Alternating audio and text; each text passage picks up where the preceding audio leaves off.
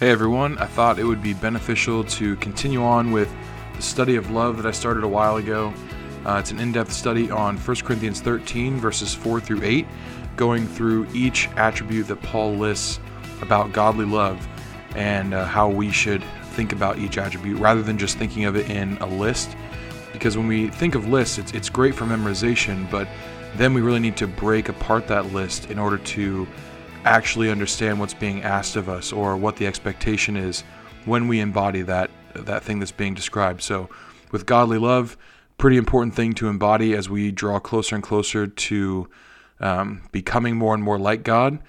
And so I thought it'd be really beneficial to go through each of these attributes one at a time so that we can kind of examine ourselves, find out where we fall short, and maybe look at each attribute a little bit differently to see what facets of it we might be missing. So if you haven't checked out any of the episodes in the rest of this study, I highly recommend you go back and do that.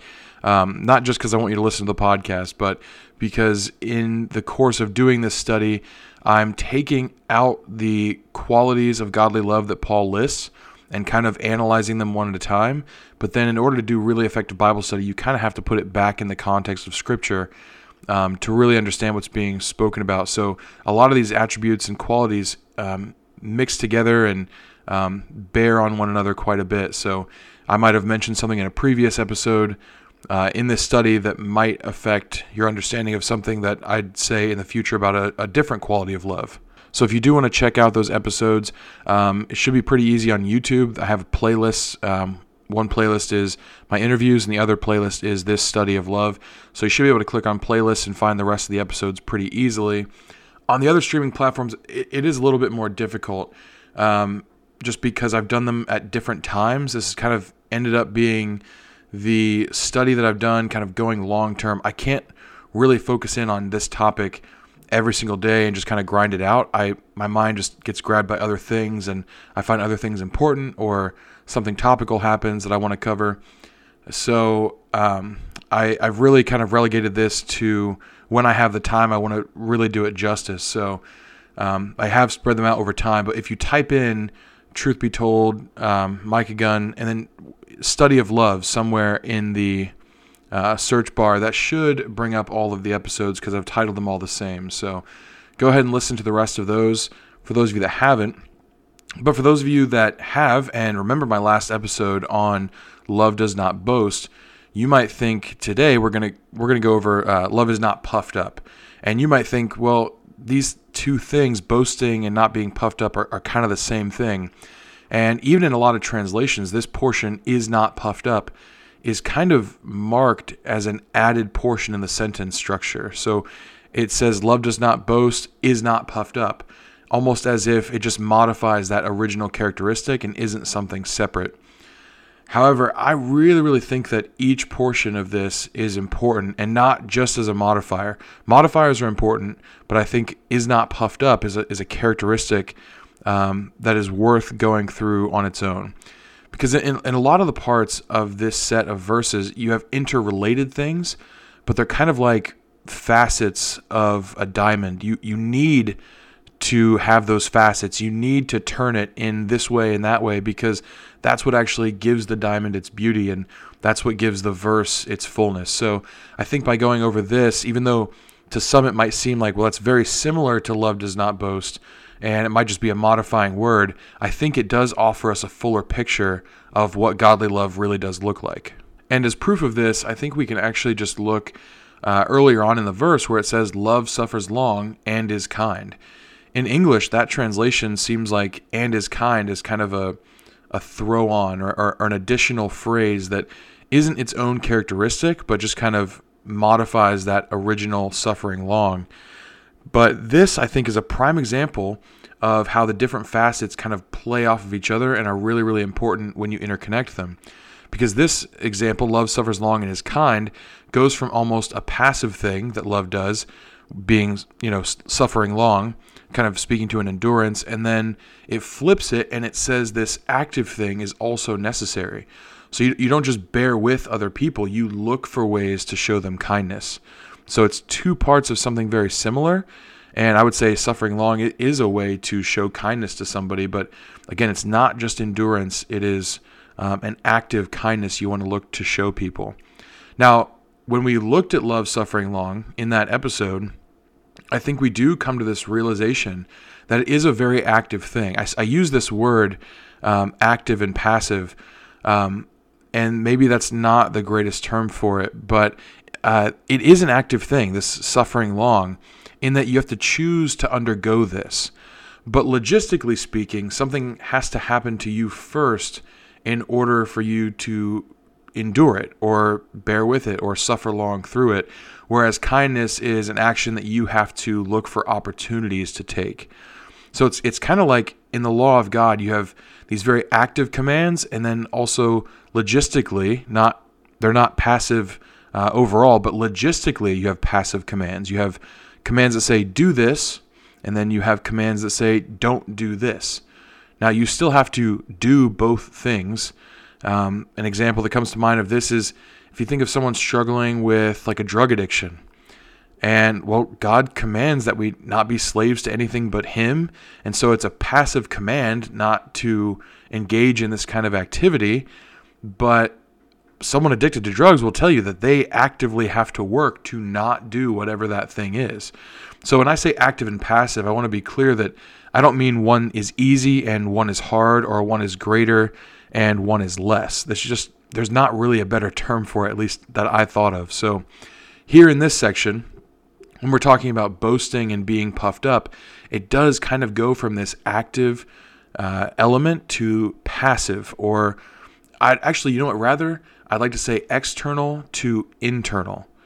So don't boast, but don't even allow yourself to be puffed up internally, which might lead to boasting. And I think this follows a cool pattern that Christ uses in Matthew 5. I think this should really speak to those who believe that Christ in the New Testament is all about emotional love, and that the God of the Old Testament seems to be all about legalism. Because you can't really separate the law from love. They're both of God, and the law's entire purpose is love. But here in Matthew 5, you have Christ elevating certain commands that we take very literally and saying we have to be even more careful of the root of these problems. And you think back in history, you have the Jewish people returning from exile in Babylon, and they were so nervous to break the law. They recognized that they were kind of spared their identity. Israel went into captivity in Assyria and got scattered everywhere. They lost their identity, but Judah maintained their identity because they kept a portion of God's law. So they really valued the law of God. The problem is they were so nervous to break that law that they started setting up their own rules that were meant to be barriers around what God instructed them to do so that they wouldn't inadvertently break any of His commands. And I think initially this was started in good faith with good intentions, but you find out in Jesus' time that they kind of drew the lines around the wrong things because they were breaking the heart of the law without even really knowing it. They were permitted to hate but not permitted to commit murder, permitted to lust but not to commit adultery, actively sought money for the temple funds but then refused to care for the poor. They would rest from their own work on the Sabbath, but they refrained from participating in God's work of showing love to your brother. So Christ in Matthew 5 that we're about to go through, He doesn't add to the law. He's getting back to the heart of the law. And this verse in Matthew 5 where Christ does this starts kind of in verse 21, but goes all the way through the end of the chapter, really. He says, you've heard that it was said to those of old. Notice he says, you've heard that it was said to those of old. This is prime example of Christ not pointing back to the Pentateuch or the Torah. He is pointing back to these additional laws added by the elders in Judah who came back from the exile and really didn't want to break the law. So this is an oral tradition that was added later. But he says, you've heard that it was said to those of old, you shall not murder, and whoever murders will be in danger of the judgment. But I say to you that whoever is angry with his brother without a cause shall be in danger of the judgment. So here he elevates the law to not say it's just about your action, but it's also about your heart as well, and where that's at, because your heart is the thing that God reads and knows, and it is also the thing that will lead you to sin. So he kind of is actually being harsher on them than they were themselves. But he does this here with murder. He does it with adultery, saying even if you lust after a woman, you're committing adultery in your heart. And then he keeps on going in 43, and it says, you shall love your neighbor and hate your enemy. But I say to you, love your enemies, bless those who curse you. So it's not enough to just love your neighbor. You also have to love your enemy. So Christ is elevating everything that the Jews believed they were doing by keeping the law and saying, you're keeping it outwardly maybe, but in your hearts you lack so much. And I see Paul doing this same thing here in 1 Corinthians. You have to refrain from boasting, but you have to remove your ability to boast from within your heart in order to actually stop the sin. Internal sin is still sin. And we got to make no mistake here. This is hard. This is a really, really hard thing to do. It's as simple as saying something like, be humble. But then as humans, once we experience a time of humility, we can very, very easily become prideful about our humility. So we have to really focus on the internal as well. Okay, so puffed up, what does this mean? If it's something we want to not be or not embody because we're trying to become more like God, who is love, then we should know what it is so that we can avoid it. And I think this word has some really, really good imagery to it, which makes it easy to understand, but also because it's not part of our everyday speech, we can oftentimes think we know exactly what it means, but then just skip over it. But it still doesn't hurt to do some quick word study to see what we can pull out from the rest of Scripture. I think this is one of the best ways to do word studies, where you look up a word or you come across a word and you look at all the different ways that it's used in the Bible. Oftentimes we want to look at the word and then just rely on a concordance and say, oh, it could mean any one of these things that the concordance lists. And that is just honestly not true. But if you have a word that comes up 50 times in the Bible and all 50 times it's used in a certain way, okay, well, you can be confident that it's probably that interpretation. But if you have a word that's used 3 times and all 3 times it's used in a different way, you might have to do a little bit more digging to figure out what's being spoken about in a certain verse if you still have questions about it. So I think this is a really good way to do word studies. But if you look up this word for puffed up, the Greek word is physiute. And even though certain forms of this word exist other places and are also translated puffed up sometimes, this is the only place that this exact word is used. So you're not going to get this exact word used 100 times, so you can see how it's used majority of the time. It's just not going to happen with this word. But you do have the root of this word used several times in Paul's writing specifically, and it is always associated with pride. So this word relates to something being filled with air, and I think it's pretty cool that this is an analogy that we've maintained for all these years that is still very relatable. You know, you can say someone's full of hot air, or even I think the term they have a big head. I think that really relates to this as well. Or we talk about someone that is on a high horse and they've kind of like conflated themselves into being some grand thing. So it's pretty cool that this analogy's lasted all throughout this time. I think that's really, really neat and allows it to be relatable to us. So we got to ask ourselves, why though? Why can love not be prideful? Why can it not be puffed up? If you're not boasting or you're not acting arrogant, then why is it an issue for some of these thoughts of self-importance to be in your head? And I think on the surface, this might seem like a dumb question because no one really wants to be prideful inherently. But really, we have to ask, why not? Why is this a thing that we all deem to be so detestable?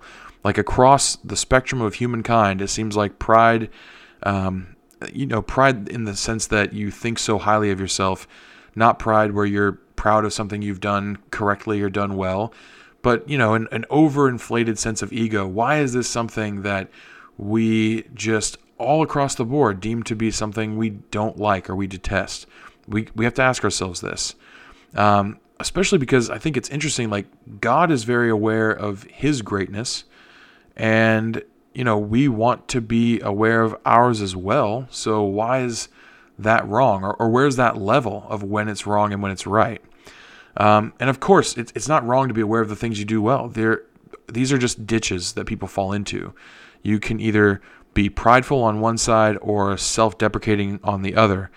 And often people feel they can't be even keeled without being self-deprecating. So they live in that ditch for fear of going into the other one. I think we detest pride way more than we detest self-deprecation.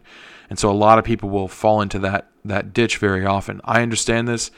I do this a lot too, but this is not the solution. So to answer this question of what is the solution, how do we remove this air from our hearts or our heads, and why is it important to do so? I'd actually like to go to another verse where this word for puffed up is used in a different form of the word, using that root. And it's actually contrasted with something else.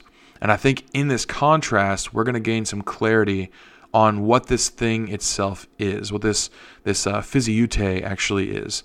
And if you want to go to 1 Corinthians 8, verse 1, is where Paul uses this again, just earlier in the book of 1 Corinthians. So it's interesting because this word twice is in this book of 1 Corinthians.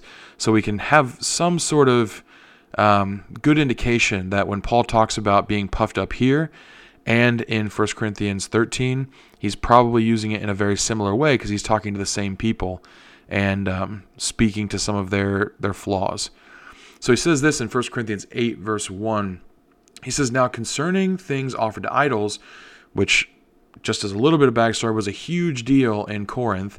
You had people that came from a pagan background where eating meat offered to idols was normal. And then when they came into the church, they really felt that they had to disassociate. They had to remove themselves from that scenario. Other people who had been Christians for longer probably didn't see an issue with it because they started in Judaism and had really no problem with meat offered to a stone statue if the meat was cheap and good and available. So you have these stronger-minded Christians and weaker-minded Christians that Paul talks about. Not that one is good and one is bad, but in this area, some people found this to be a stumbling block and a struggle. And so he talks about this quite a bit. So he says here, "Now concerning things offered to idols, we know that we all have knowledge. Knowledge puffs up, but love edifies." So same book, writing to the same people. Obviously, it's kind of a bit of a different topic in the sense that one is an issue that Corinth is facing. And then in 1 Corinthians 13, when he goes over godly characteristics of love, he's kind of talking to the solution of, how to bear with one another in that problem. But he talks about here being puffed up. So notice what he says, though. Knowledge puffs up, but love edifies. Now, I hate when people use this to say that knowledge is unimportant or it's evil in some way, because it's absolutely not. We are supposed to be growing in grace and knowledge. This is not an excuse to stay ignorant on certain topics or act like someone who is actively learning and studying and excited about the Word of God and then sharing it with people. We should not be saying that these are prideful people just because it says here that knowledge puffs up. That's simply not true. Claiming understanding of something is not arrogance. It is diligence in study. The thing is, though, is that this can turn into arrogance and pride. And why is that? I would say it is because of the motivation. It says here, love edifies. But this word edifies it basically means builds up. It's the same word when it talks about those who build the houses on the rock and also that build the houses on the sand, full disclosure. But Paul uses this in other places where it's translated strengthened or emboldened. And so it has to do with a building up. And I think this shows a twofold part of what love does. It builds up others, which is why there's no room for some overinflated self-importance, but it also builds us up. I think pride is an attempt to believe ourselves to be or show ourselves to be something important. We desire to be something it's a good desire. We should desire to do good works and have a good name before people and be looked at as respectable and decent. That's being a light and reflecting God's light to other people. But pride is the process by which we accomplish that in the absolute wrong way. It actually reminds me of this verse in Proverbs 25, and it's Proverbs 25:27. It's not going to seem like it connects at all, but it does remind me of this. It said, "It is not good to eat much honey, so to seek one's own glory is not glory." So this is talking about, eating much honey is kind of indulging in something for self. It's like, oh, I want that because it tastes good or seems good to me, but it's actually not good for you. And it says, so to seek one's own glory, which it's not wrong. God kind of put into us a desire to be glorified and to glorify Him in some way. But to seek one's own glory is not actually glory. So you're going through the wrong process to get the thing that isn't necessarily wrong to want. And I think this same thing is happening here when it says knowledge puffs up, but love edifies. Love builds up while knowledge puffs up. So you're trying to be up in the end. You're trying to be at some greater stature, but how you go about doing that is very, very important. If it's knowledge for knowledge's sake or to lord your knowledge over people, that is not okay. But love won't do that. It builds up in the correct way, and it's a good desire. So I think I just came up with this analogy. I think it's a little bit stupid, but maybe it makes the point a little bit clear. I think of it like a bouncy castle versus an actual castle. They're built different. And if you look at a bouncy castle, picture like a bouncy castle, not like a girly little princess one with bright fancy colors and everything, but they have some that they are like they look like castles, and they're pretty impressive. And they could have these cool facades on the outside that really look like stone, but inside, again, it's just a bouncy castle. So they might be as tall as one another. They might have a similar outside, but they're just not the same. If you want a place to actually live, you choose the actual castle, the more established one, the strong one. And so you've got love like a stronghold, and you have pride like a bouncy castle. And I understand the desire to want a place to be in. I understand the desire to want a standing structure that is tall and impressive, but these things are not built the same. They do not net the end result that you're looking for. So in this verse overall, you do go from this external, which is do not boast, which we covered in a previous episode, to the internal, which we've been talking about today. It's not puffed up. And I think this also implies the inverse. Not only is love not puffed up, but instead it builds up, which is a benefit to others. You build others up, and it's okay to build yourself up on behalf of others. And this is all because it establishes something real. That's why this is so important. And I'll tell you what, it's absolutely amazing to me how much you can get out of God's Word. I think doing studies like this can run the risk of doing a lot of eisegesis and adding your own ideas to Scripture. I don't believe we've done that here. We've just lifted this sub-instruction of love not being puffed up out of a larger set of instructions on how we should be, because they are qualities of how God is, and we've analyzed it to kind of draw out the fuller implications. But it's so funny because I started this study because there are so many lists in the Bible, and I already spoke to this earlier, but they're fantastic for memorization. But if all we've done is lodge the word in our mind and we don't actually meditate on them or mull them over or wrestle with them a little bit with how to understand what was spoken and how to apply these things to our lives, then we've kind of made fluff out of God's word, and that's not okay.